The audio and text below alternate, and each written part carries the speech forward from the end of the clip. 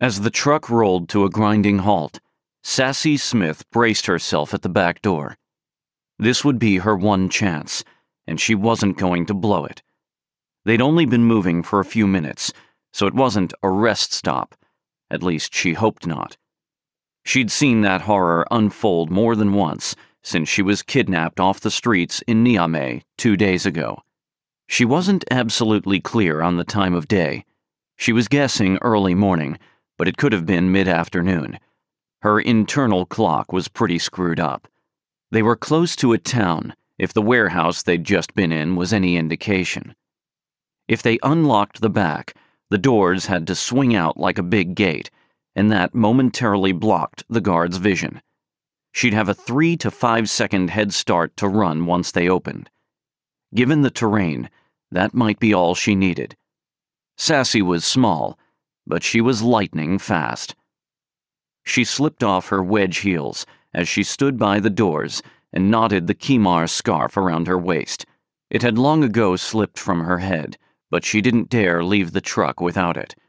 She had no idea where they were, and a woman with her head uncovered in some areas of this country might as well be wearing a neon sign and shouting into a bullhorn. The women around her were already tuning up, moaning and wailing. Sassy took a deep breath and reached for that inner calm she could always find when everything around her was going to hell. Being raised by a crazy alcoholic had made that a necessity. Her brother, Trey, claimed that she had ice water in her veins. Sassy shook her head.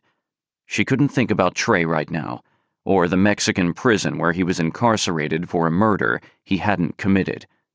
She would shut down completely and be incapable of doing what had to be done here. She needed to focus.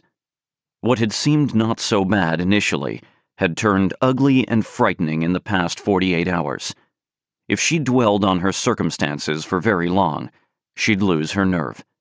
4 women on the truck had been sexually assaulted on the journey across the Hogar Mountains since Sassy had joined them, and that was just the tip of the iceberg. Sassy'd sat beside one and held her as she'd wept afterward. She had the terrible feeling she might be next, if the way these new guards were treating her was any indication. She dragged her thoughts away from that stomach-turning possibility and instead narrowed her concentration to the back door of the truck.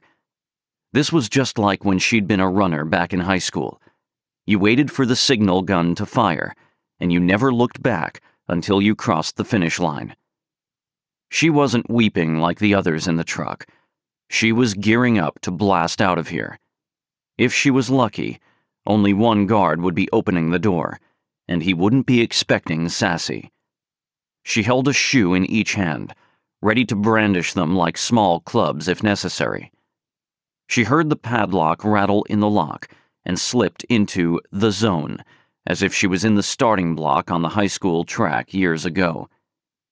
The door swung open, revealing a sliver of light, and Sassy immediately dropped through the gap to the ground, rolling under the truck and scooching out the other side, away from the traffic, before she'd fully taken in her surroundings.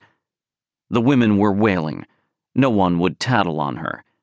She hesitated a moment, hiding herself beside the 2 large back wheels. They were on a busy road with a long stream of cars coming from both directions, but beyond that, she couldn't tell anything about her location. There was nothing but a long wall directly behind her. Why were they stopping here and opening the back door? They were in the middle of a town, a very busy town. Was that a bridge? She stared a moment. That was the city Masid. She'd been here once before on another story. This was Constantine. The market was just across the road. Why would her captors stop here, in the middle of all these people? Why open the truck beside the Kasbah? These men were not the sharpest tools in the shed. Thank God. She studied the guard's feet by the back door and glanced at the wheel on the traffic side of the truck. The tire was as flat as her chest had been when she was 11 years old and praying for boobs every night. The guard would be climbing in the back of the vehicle soon to grab the spare, but he still hadn't realized anyone had flown the coupe.